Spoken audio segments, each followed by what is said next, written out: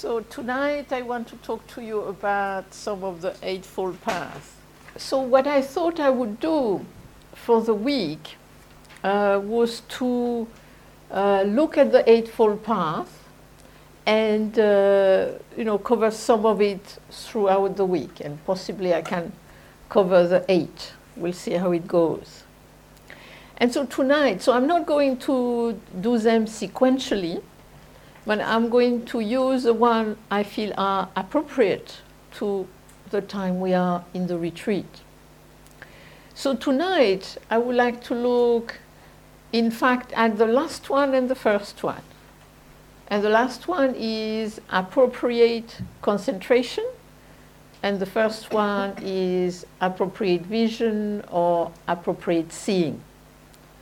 And if you want to know the 8, in case you're not aware of them, it's generally it's right, but we prefer to use appropriate. So appropriate seeing. Then the second one sometimes is translated appropriate intention or appropriate thought. Then appropriate speech, appropriate action, appropriate livelihood, appropriate effort, appropriate mindfulness, appropriate concentration. So I want just to look at the last one and the first one, because I think they are the two, in a way, who are most connected to what we're trying to do today, trying to do the meditation retreat, starting with the meditation schedule.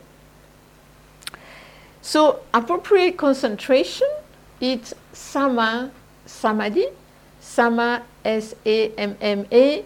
Sama generally is translated as right, but it can be translated as whole, sometimes authentic, and here I will use appropriate. And so samadhi, the root of samadhi is to put together, to collect together. So in a way, samadhi, appropriate concentration, is about composure, is about unification of mind. Then you have two main definitions. One definition is actually a very technical description of meditative absorptive state, also known as jhanas. And the other definition is actually more focused on unification of mind, sustaining, helping with the other 7 of the Eightfold Path.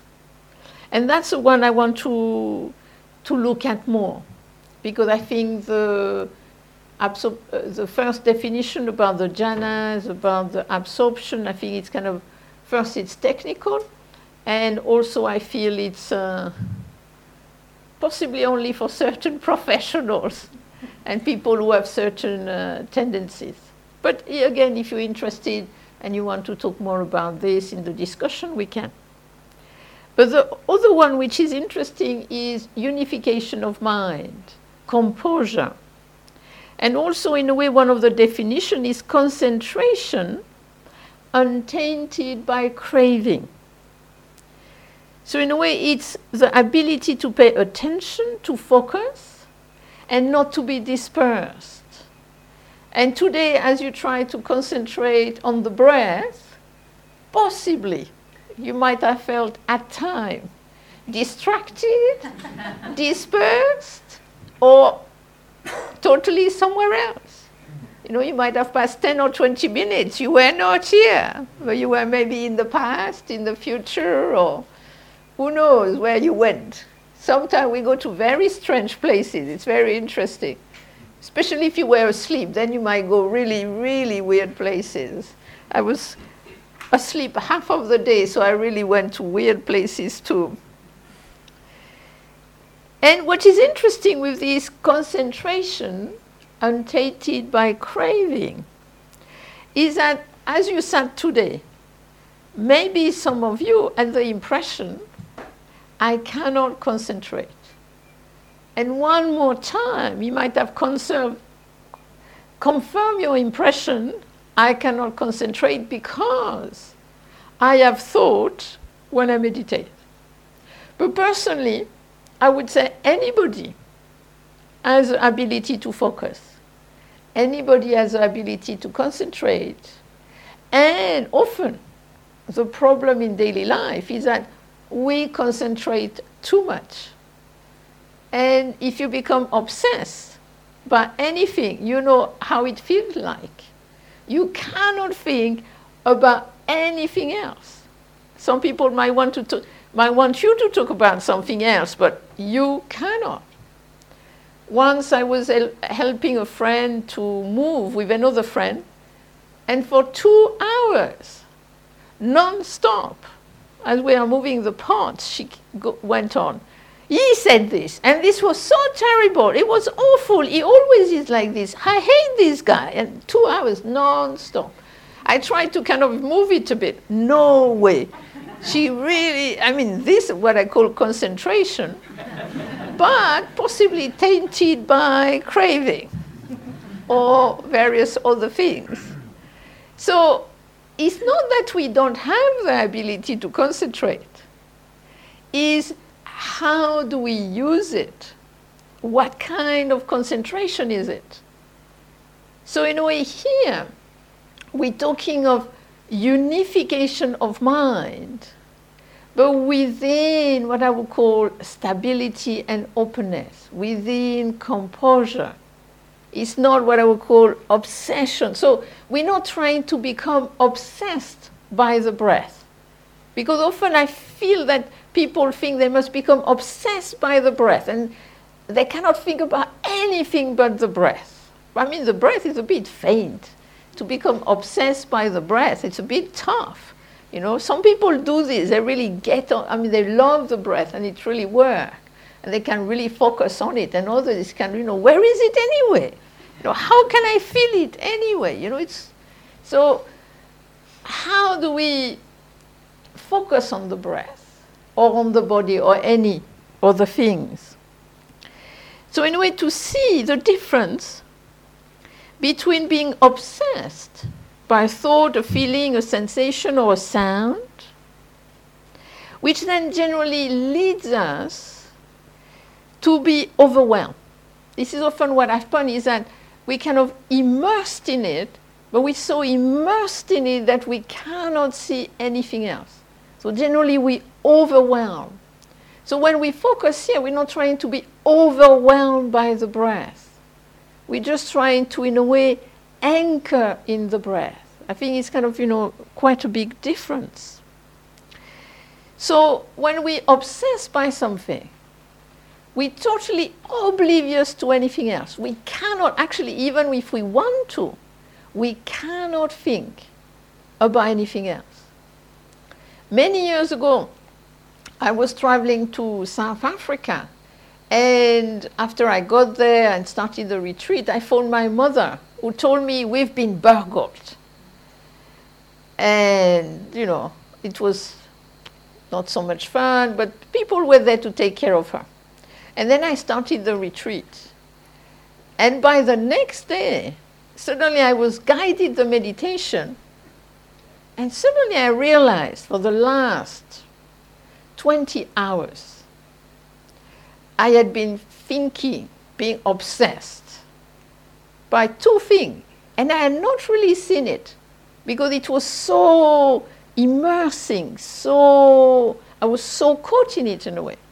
And so there was two running of this obsession. The first one was security. How can I make the house secure? But then with the creative awareness, I could see I could not do anything right here, right now, because I had to be in South Africa for 6 weeks. And so seeing that, I let go of it. But the other one was even better. The other one, I was plotting revenge. That if they came again, I would put some kind of mice catching mechanism or something to get them. Until I thought maybe it would not happen and it might not be a good idea anyway. And then it went. So I think we have to see that when we caught, it's like something come over us and we cannot see anything else. So the concentration here we're talking about is not about that. It's more like a unification of mind, a certain type of composure, a certain type I would call actually anchoring. And so in Samadhi, we have actually one of the aspects of the meditation, which is samatha. Because generally when awareness practice is presented, mindfulness practice, you hear about samatha and vipassana. And so samadhi, samatha comes from the same beginning, about this unification, this stability. And so part of the meditation exercise is to concentrate, is to focus, is to try to unify the mind. But how do we do this? And I think there is actually two ways to do that. One way is to push away anything else. And some type of meditation are like that. You push away anything else but the breath. So sometimes people might think that to concentrate means just the breath, and then thought, I push them away. Feeling, I push them away. Sound, I push them away. But if you do this, you're actually going against the natural functioning of the organism. Because, of course, we can so focused on the breath that we cannot hear the sound. Of course, if we 100% on the breath, the sound will really recede in the background. Same with the feeling, the sensation. But is it what we're really trying to do? When we, in a way, try to cultivate this secular Buddhism, this secular meditation, as Stephen said, secular is about this world, this time. And so to me, to try to cut off everything but one thing seems to me to go against the functioning of the organism, and often this will create tension. Because we will be in a posture where with one hand we're trying to catch the breath, and with the other we're trying to push away. So we actually have two things going on. I'm trying to be aware of the breath, and then no thought, no this, no that, no that, which then often create tension. The fact you're trying to push away something while you're trying to, in a way, nearly grab at something else. And so to me, it seems to make more sense to actually go more with the natural functioning of the organism, which is we have the senses, we have the object of the senses, and the consciousness of the senses which arise and pass away. And that this is a natural functioning, and this is not about not having that. But generally our tendency is to be in contact with all these things, the thought, the feeling, the sensation, the sound, and generally to spin. We have a tendency to spin and to proliferate. And so in a way, but by this proliferation, we generally then go into like kind of little tunnel vision, being caught by a thought, or caught by a sound, or caught by a memory. And actually we're not so much here. And so to see one of the ideas of the concentration is what I would call anchoring. So that actually instead of trying to hold on to the breath and push everything away, we use the breath as a way to anchor in the experience. So that actually the breath is like if you have a boat which is anchored, then generally the boat, unless it's kind of really strapped with lots of rope when you are in the port, generally you have the anchor near the port in the sea, and so the boat moves about, but it doesn't disappear on the horizon. It just moves about a bit. And this is in a way the same idea with the meditation we're trying to do.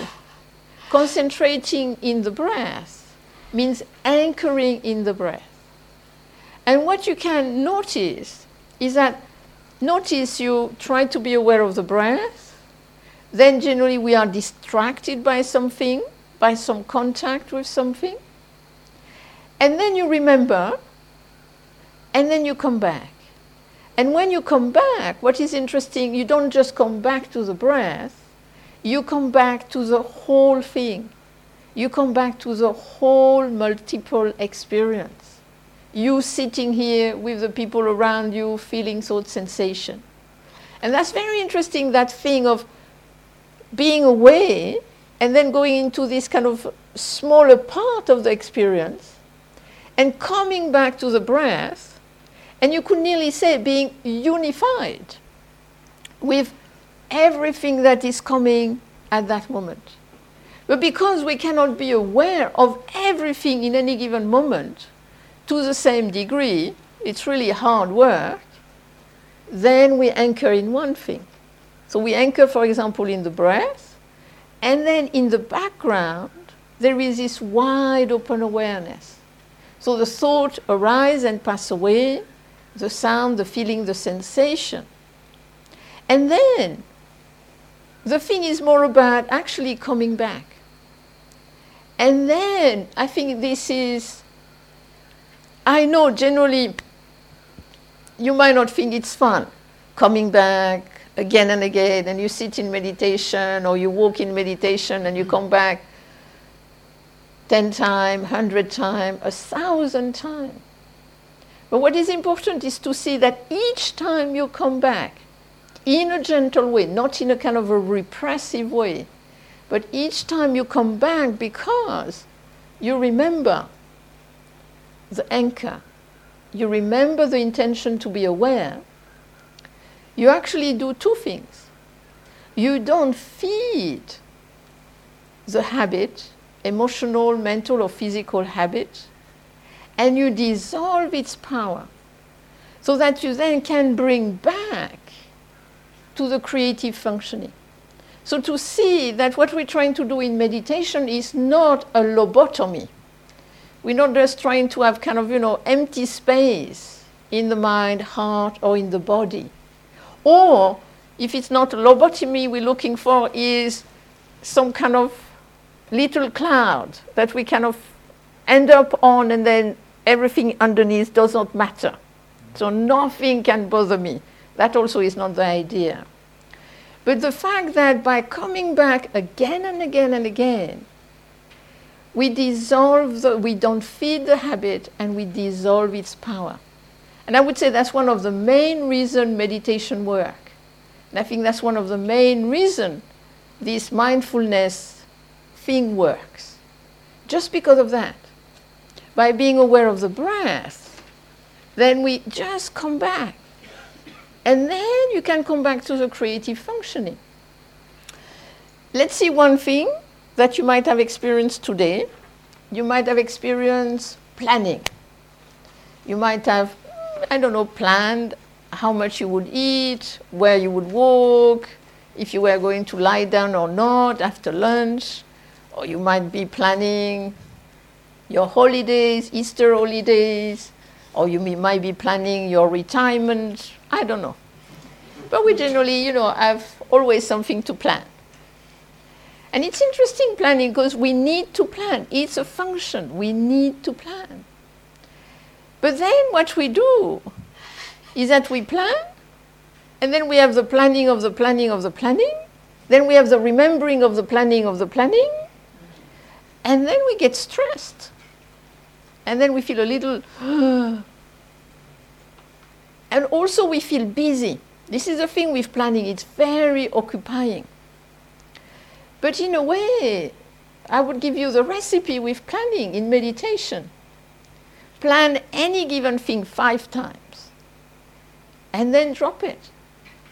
Because I can assure you later on you'll plan it again anyway. So right now 5 times might just be enough. And then get a little break from that. And then to come back to the creative function and what I would call the freedom of planning if I want to, and not doing it if I don't want to. And this is what I really call the freedom of the planning. I mean, I I'm a good organizer. I love to plan and organize, but I have learned that actually it is not good for my stomach.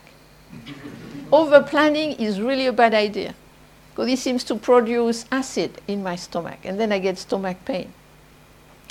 So after meditating for a long time in Korea and not having to organize much, I was really much better. Then I came back to England, and then the food was even better, so my stomach was even better. So I was fine. And then one day, I had this pain in the stomach, which I really knew from over-planning, over-organizing. And I wondered, what is going on? Why am I feeling this pain? Am I eating good food, etc.? And then I realized, because we are going for the first time to South Africa, I was planning like 150%. You must not remember, you must not forget, you must do this, you must do that, constantly. And when I realized that all this over-planning was creating the pain, I thought, wait a minute, I don't need to plan if that's what it causes. And that's why now I don't plan so much. I plan as little as I can, just a strict minimum of planning. Because you see, we have to see that all this is not just the mental, but also is how it feels. And I would say, in a way, a signal is pain. If there is pain, what's going on? How much do I need to plan? So we need to see that in meditation, when we come back again and again and we leave planning, we choose to come back to the breath, to the anchor, we develop freedom toward that functioning.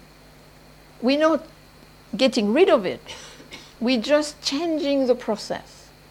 We're moving from not being able to stop it to having the choice to do it or not. That's what the concentration is about. It's just that effect. So the anchoring, as a Zen master said, if you have 1,000 thoughts, you have 1,000 times the opportunity to come back. The opportunity to come back to now. So going away is not a problem. What possibly could be a little a problem is how long do you go? You know? As there is in England, in the underground, you have mind the gap. I think maybe that's what we could have, mind the gap. Do we kind of go for 10 minutes or do we go for 3 seconds? And this will very much depend on the energy we have. I think we have to see that the power of the concentration is also very much connected to the energy we have. I mean, today I was very tired, and so when I was sitting in meditation, I could really feel it. Until the last sitting in the afternoon, I was so sleepy, really. But I had enough concentration that I could kind of not totally flop. Sometimes it happens to people suddenly, they kind of flop. But no, I was able to stay straight, but I could feel like that time to time. I had to kind of, and it was the only concentration I could do was just to be with the body. So to see that the concentration for me is not just with the mind. I would say it's an unification of body, mind, and heart through the anchoring in the breath, for example, or the body or the sound. We'll have different objects throughout the week.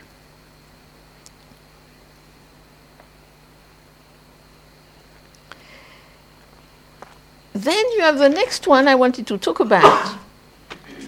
And this is appropriate vision, or generally known as right view. And appropriate vision, often you have the impression, and there are many definitions. This one has many definitions. And this can be very metaphysical, or it can be, I would say, very relevant to what we do here. So I'm going to use the one I think is most relevant to what we do here. And so this is the definition of appropriate vision, which is the first one of the Eightfold Path. When one understands how form, feeling, perception, formations, and consciousness and how the eye sees and so on are impermanent, one thereby possesses right view, appropriate vision. So it's not kind of some great, transcendent, metaphysical anything. And it's what you might have been able to do already today. Just to be aware that what we experience is impermanent. That our thoughts arise and pass away, the feelings arise and pass away, the sensations, the sounds. My sleepiness arose and passed away. And why? I mean, I was not worried about it. You might have thought, I mean, she's a teacher. She's supposed to be, awakened 24/7, No sleep, she must be like there. And very likely some of you thought, oops. I thought, wait a minute, I thought she was, real teacher. But I was not worried because I know that if I, either did not sleep enough or if I'm a little tired, then I have less energy. If I have less energy, then the body goes shut down. And so, in a way, I knew it was impermanent. So I just thought, well, I just have to sit there. I just have to be with this state of sleepiness, and at some point, it will lift. At some point, the battery will be recharged. And then I will sit and not fall asleep, which is what happened. By the last sitting in the afternoon, I was there, and it had lifted. And this is something I think is very important on a meditation retreat. That, again, what we are doing is not transcending our physiology. I think, on the contrary, the meditation, the awareness helps us to understand the influence of our biology, of our physiology, that actually we cannot have the same energy throughout the day or throughout the week. It's not because I am tired now that I'm going to be tired all week. I know it comes and it goes. And so I think this is a thing to see, that if we are more in tune, and I think this is something in daily life to bring the awareness to the amount of energy we have and what happened with the energy we have. Because I think this is a big condition. Often we think, I am always like this. But I would really question that. I don't think you are always like this. But I would say, if you are tired, yes, you might be more likely to do certain things. You might be more likely to go into automatic patterns, which might be negative, painful for yourself and others. And so, in a way, with this looking into impermanence, which is appropriate vision, which is not something complicated. We can cultivate it here and now. We can also cultivate it into our daily life. And so it's kind of to counteract, with this appropriate vision, it's a little like an antidote to the tendency we have to fix and to permanentize. Because often we experience something, especially if it's intense, and we say, it's always like this. It will never change. Or at least it will last all week. And if you go that way, it's always like this. It will never change. It will last a long time. How can I deal with this? I cannot stand this.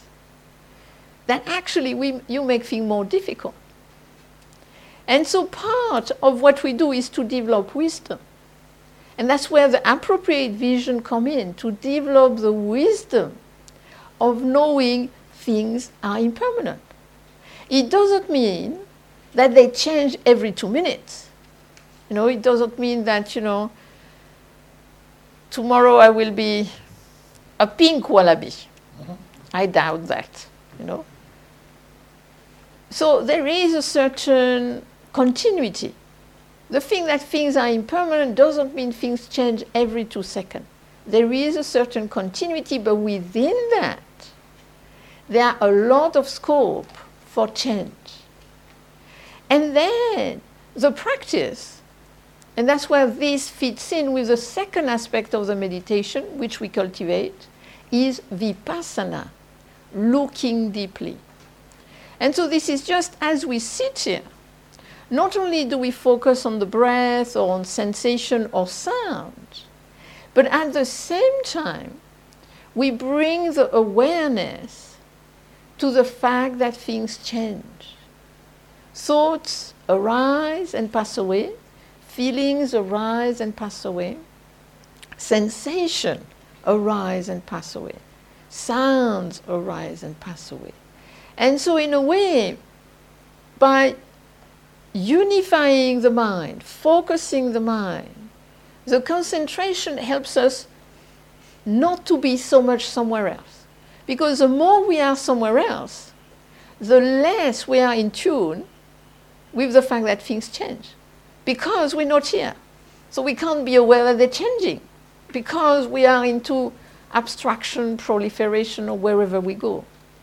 And so in a way, the concentration helps us to come back here, and then the looking deeply helps us to go inside the experience and to see two aspects of change. One is that things arise and pass away. That's the first one, the fact that things might not necessarily last. They arise, stay a while, and pass away. They can arise, go away immediately, or they can arise, stay a bit, and go. But then others continue longer.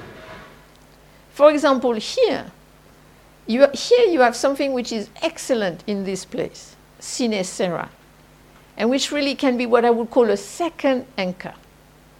The sound of the river. The sound of the river is relatively continuous. But if you go inside it, it changes within itself. The sound is not exactly the same. It changes, it comes and goes. And so what you can do is what I call the kind of the second anchor, is that you can again and again anchor in the sound of the river, because as long as you hear the sound of the river, you are here. When you don't hear it anymore, you are somewhere else. It doesn't mean, we're going to do listening meditation after tomorrow, but this is a way actually to check. Am I here or am I somewhere else? And this is actually a way to come back.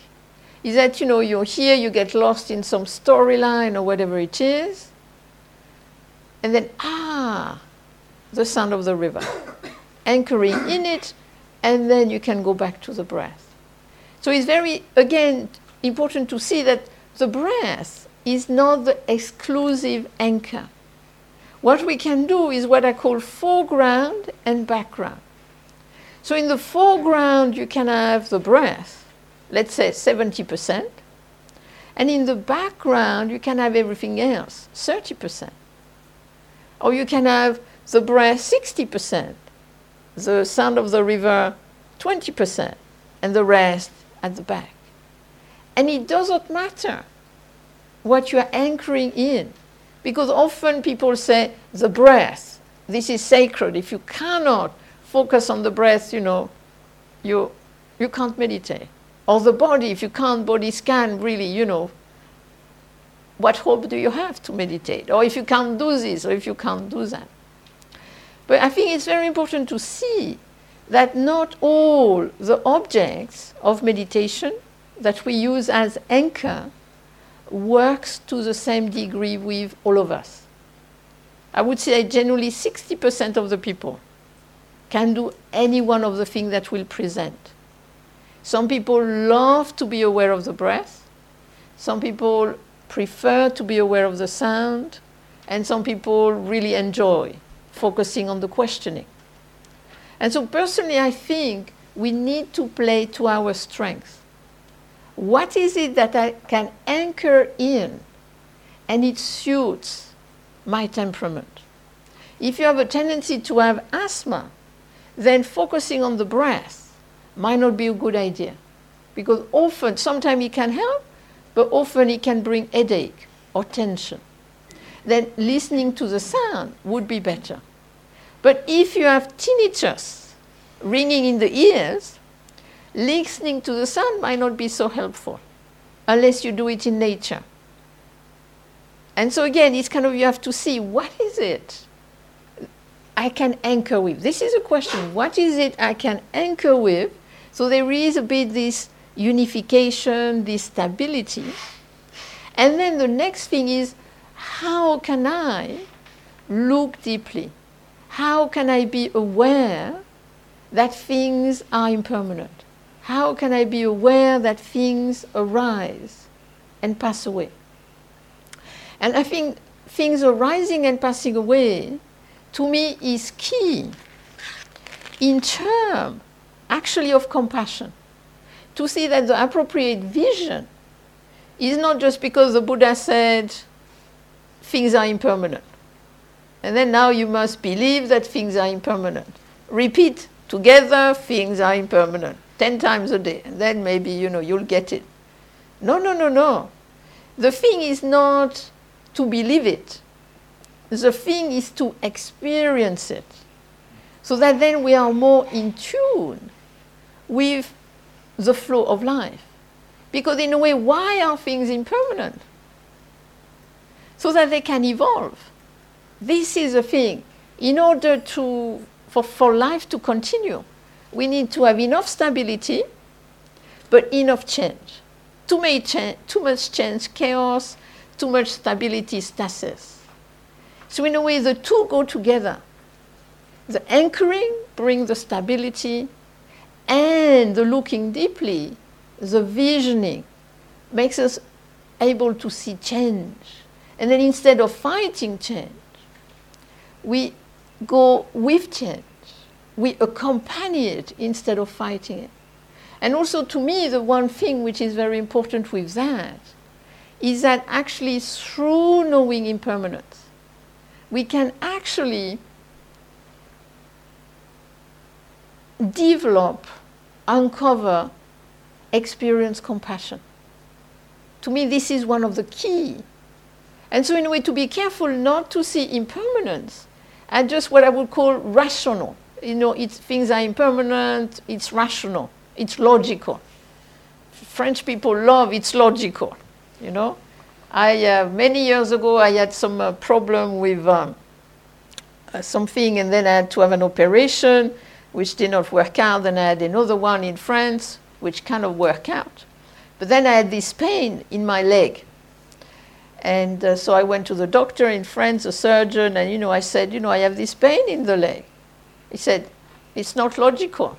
It's not logical, it doesn't exist. Well, I was feeling it. Anyway. So, in a way, this impermanence is not about this is logical or it's not logical. But it's more about penetrating into, in a way, one of the bases of life, or how life happened. And then in terms of life, to see that one of the aspects of impermanence is ultimate change, death. And this is one of the great teaching my teacher, Master Kuzan in Korea, used to tell us. He used to tell us two things. One was that our life rested upon a single breath. And then he used to say, meditate. You don't know when it's going to stop. Meditate. He thought it was, you have to work hard. But what does this mean? Our life rests upon a single breath. It means my life, your life, rests upon a single breath. And if you really know that intimately, you start to look at yourself and you start to look at others in a very different way. Because first you take yourself and others not for granted anymore. Because generally, of course, we are not dead yet. So we think, well, I die later, maybe in a few years' time. Not yet. But if we were to really know that whoever we know, ourselves, who we cherish, their life rests upon a single breath, I think we would be with them in a very different way. We would feel compassion for that life which is fragile. And I think we would go a little beyond the story. Because when we relate with each other, when we relate with life, we come with a lot of baggage a lot of the time. What happened in the past, and this, that, and another, and you did this, and you did not do that, and you should have done this. And to me, when I really knew, when I really understood impermanence as that, each person, each life, their life rests upon a single breath, then my heart opened. And my relationship really changed. Instead of coming prepared with all this baggage when I met people, I started to meet them there and then, where they were, where I was in that moment. And then it's so much, I would say, warmer, richer encounter, because you're really in the moment, which you know is this moment, and then it will change, and something will happen too.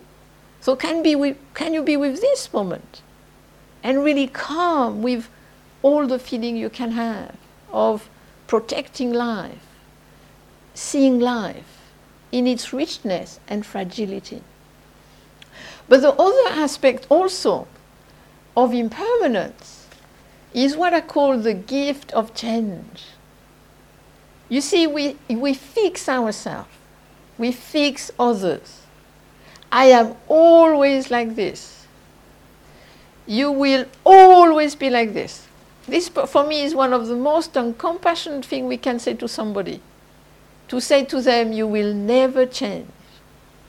This is really tough, you will never change. Or when you think yourself, I will never change. Many years ago, I saw this program about this working with reconciliation in a prison in South Africa. And there was this little lady, really very kind of lively, and she was working with gang members about reconciliation and things of that nature. And she worked with a young man who was part of a gang, and on his face, he had tattooed, "Fuck my mother." So, he really, age 19, he decided this is it. This is my life. I am like this. I am not going to change. And then he did this exercise with this lady, and he changed. And the problem is that he changed, but his look did not represent the change. So he was a little stuck, between his fixed idea from before, and now he was not like that. He really changed. And then through the program, then he get a surgeon which got rid of it. So it was a little easier doing the work he then did to help other people. But that's what is interesting, how we fix ourselves. This is the way it is. It will never change. And the problem with that is actually intensity. This is a problem we have with not seeing that things are impermanent. Because we know things are impermanent when they light. When not much happens, then yes, we know that things change. When no problem, I can see change. When I get a little fixed in my habit, I see change less. But when I am stuck in an intense state, I cannot see anything else. And this is in a way one of our problems, I would say, that when we are in an intense state, we cannot see anything else. We're totally overwhelmed. And then we can't see any way out. And this is why, in a way, what do we do in meditation? I think part of the thing we do in meditation, because hopefully you did not come with big, intense thing. So when you sit in meditation, I would say not much happen. And you might think, but, something should happen. I read in books, you could, start to float, or you could suddenly become like a Christmas tree, all lit up, or suddenly I would see the greatest truth in the universe. But that's not what it is about. generally not much happens. But this is excellent that not much is happening. Because within that, you can see change. Because you're not in an intense state of either happiness or unhappiness. You are in what I would call a fairly neutral, and I'll talk more about this another time. And so you can notice. You see, if we're not overwhelmed by anything, if we're in a kind of relatively stable and open state, we can see change. We can see that thought. You see, I was sitting in meditation and I was trying to watch the breath, and then that thought, I was in that thought, I was that thought. And then it's gone. It's gone. And then you have another thought, or you have a feeling, or you just listen to sound. So to see the fact that you might not be all the time on the breath, this is totally fine. Because each time you come back to the breath, you can see change happening. Because each time you come back to the breath or the anchor, actually you make a choice. This is what we do when we do meditation. And we look like we're not doing anything. We sit there, and you think, where is this, awakening? Nothing is happening. But actually, a lot is happening. What is happening is that again and again, you can make the choice to come back. So instead of getting overwhelmed, getting into intensity, you can come back to what I would call humdrum.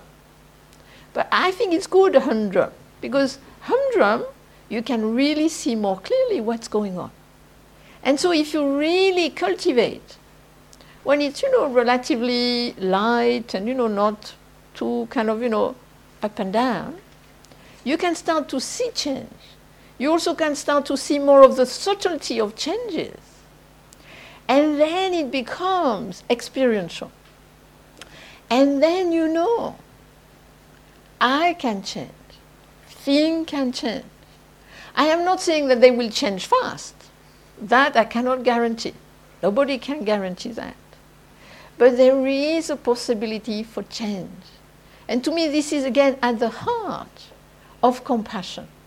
The fact that when you look at yourself, when you look at somebody else, or when you look at a garden which is totally full of weeds, this can change. I can change. They can change. And just that, open yourself up. I think this is the thing about change. It gives us space. Instead of things being fixed and solid, this is it. And I am not going to change. It's like, okay, things change. Then we become aware of something else which we'll talk about more, conditions. If things change, then what are the conditions which make them change? And that's where we can come in. And actually there can be quite fun of exploring condition, of looking, what is it that makes a difference? And then that could be a talk for another evening. So that's what I wanted to say today. Are there any questions or comments? Yes? I noticed for me sometimes it seems to be easier to have your eyes open, because when you've got your eyes open and you concentrate on your breath, it's harder for the other thoughts to come, because you're sort of busy trying to concentrate on your breath, and also think you've got your vision taking up most of your mind. Yeah, you see, what is very important to see is that when you sit in meditation, there is no one right way to sit in meditation. I mean, of course, each tradition will tell you. Theravada tradition, Burmese tradition, close the eyes. If you don't close your eyes, forget about awakening. The Zen people, close your eyes, terrible. How can you hope to awaken if you close your eyes? You must have them half open, just like Bodhidharma. Then you have the people from the Dzogchen tradition in the Tibetan, and they say you must have your eyes wide open, And personally, I would say it depends. It's what works for you. And so I would say, if you feel sleepy, that's what I did today. I had my eyes quite open a lot of the time. Because if you feel a bit sleepy or a bit agitated, to open the eyes, bring some light in, and there can be a bit more clarity. But some people, if they feel agitated, they might like to close the eyes. And generally, it might make them a little less agitated. So in a way, one has to find for each person what works for me. So there is not one way which is better. So some people, they gently close the eyes, and it works for them. I know for myself, if I close the eyes, I feel much more sleepy. So I do it more Zen style, which is half open and gazing gently in front of me. But if I feel very sleepy, then I will open the eyes wide, because that generally will make me up. But again, if you have some problem with your eyes, then it might be better for you to close them, because then you feel less tension. So what I think is important on retreat, to see that it's an exploration. So to try things out. If I close my eyes, how is it? Especially after lunch. I would not recommend it then. Or half open or fully open. What works? What is it that helps me to anchor? And what is it that helps me to be aware of change? And that's what matters. Not that you do this or that you do that. Yes? Martine, what about pain? How do you perceive pain, and how do you learn to let go of the perception of pain? Well, I don't think you can let go of the perception, but you can, first, as I said, if you sit on the floor, and it's you have to say, you sit on the floor, and if after 5 minutes you have terrible pain, straight away, from the morning onward, then I would try to do something about it, maybe sit on a chair. If first sitting in the morning, you're quite fine. Second sitting, not too bad. Third sitting, gets a little painful quicker. In the afternoon, a little bit too. Then we can look at it. But if when you stand up, the pain continues, you have to do something about it. Sit on a chair or change with the cushion. If that doesn't happen, that as soon as you stand up, the pain goes, then the question is to notice how I am different with the pain according to my state of mind. Like if you're really concentrated, you're really present also to the change, then actually you see the pain, but you don't identify with it. And so generally it's relatively okay. If you are totally daydreaming, you're generally not here, so generally the pain is not a problem. But if you are in between, then you really feel the pain. And often there is, this is my knee, it's going to drop off, I'll never walk again. So then, the thing is, how soon does it happen? This is really one of the things. If it starts within 2 minutes of you sitting for 30 minutes, and the pain is a whole time, then it's a bit problematic. I would really recommend a chair. But if it happens toward after 20 minutes, and you have the pain in the knee, as long as you don't have already a problem there, then one of the things we can do, but this will also depend on the energy we have. If we don't have much energy, it will be harder to do it. So if you have the energy, what you can do is actually, where you feel the pain, you can go inside the experience of it. So you go inside the knee, and you try to, how does it feel? And you don't say me, my, just how does the sensation feel? And in a way experiencing the fluidity of it. It comes, it goes. That's one thing we can do. Another thing is actually not to go there. I know generally people tell you go deeply into it. But another thing is to leave the pain in the knee and actually focus on when you don't have pain. So maybe focus on your hand. Just focus on your hand, and then the pain is in the background. Because sometimes if we go into the pain, it intensifies it. Sometimes we go into the pain and it's like it dissolves it. And there is no guarantee which one is going to be. So we need to have, diverse method. So I would say to play with it, to see how can I be with this. Maybe move once, but I will not move more than once or twice, because after that one gets a bit restless. And if it's really too painful, I would say alternate with a chair to see if it helps a bit with that. But of course, being on a retreat, even if you sit on a chair, you're going to have some discomfort at some point. And then we can, in a way, try to explore that. What is it that seems to make it worse? What is it that seems to make me feel a little more at peace with it? Also, can I try? One thing we have to be careful when we sit is that we can be a little tense. So time to time, checking the posture and trying to relax it, that also can help a little. So that's what I can say about that now. Okay? So if there is nothing else, then now there is some walking meditation, or of course you can always do standing meditation when it's in the evening like this. And then at 8:30 we will have the final sitting together. Thank you for listening. To learn how you can support the teachers and Dharma Seed, please visit dharmaseed.org/donate.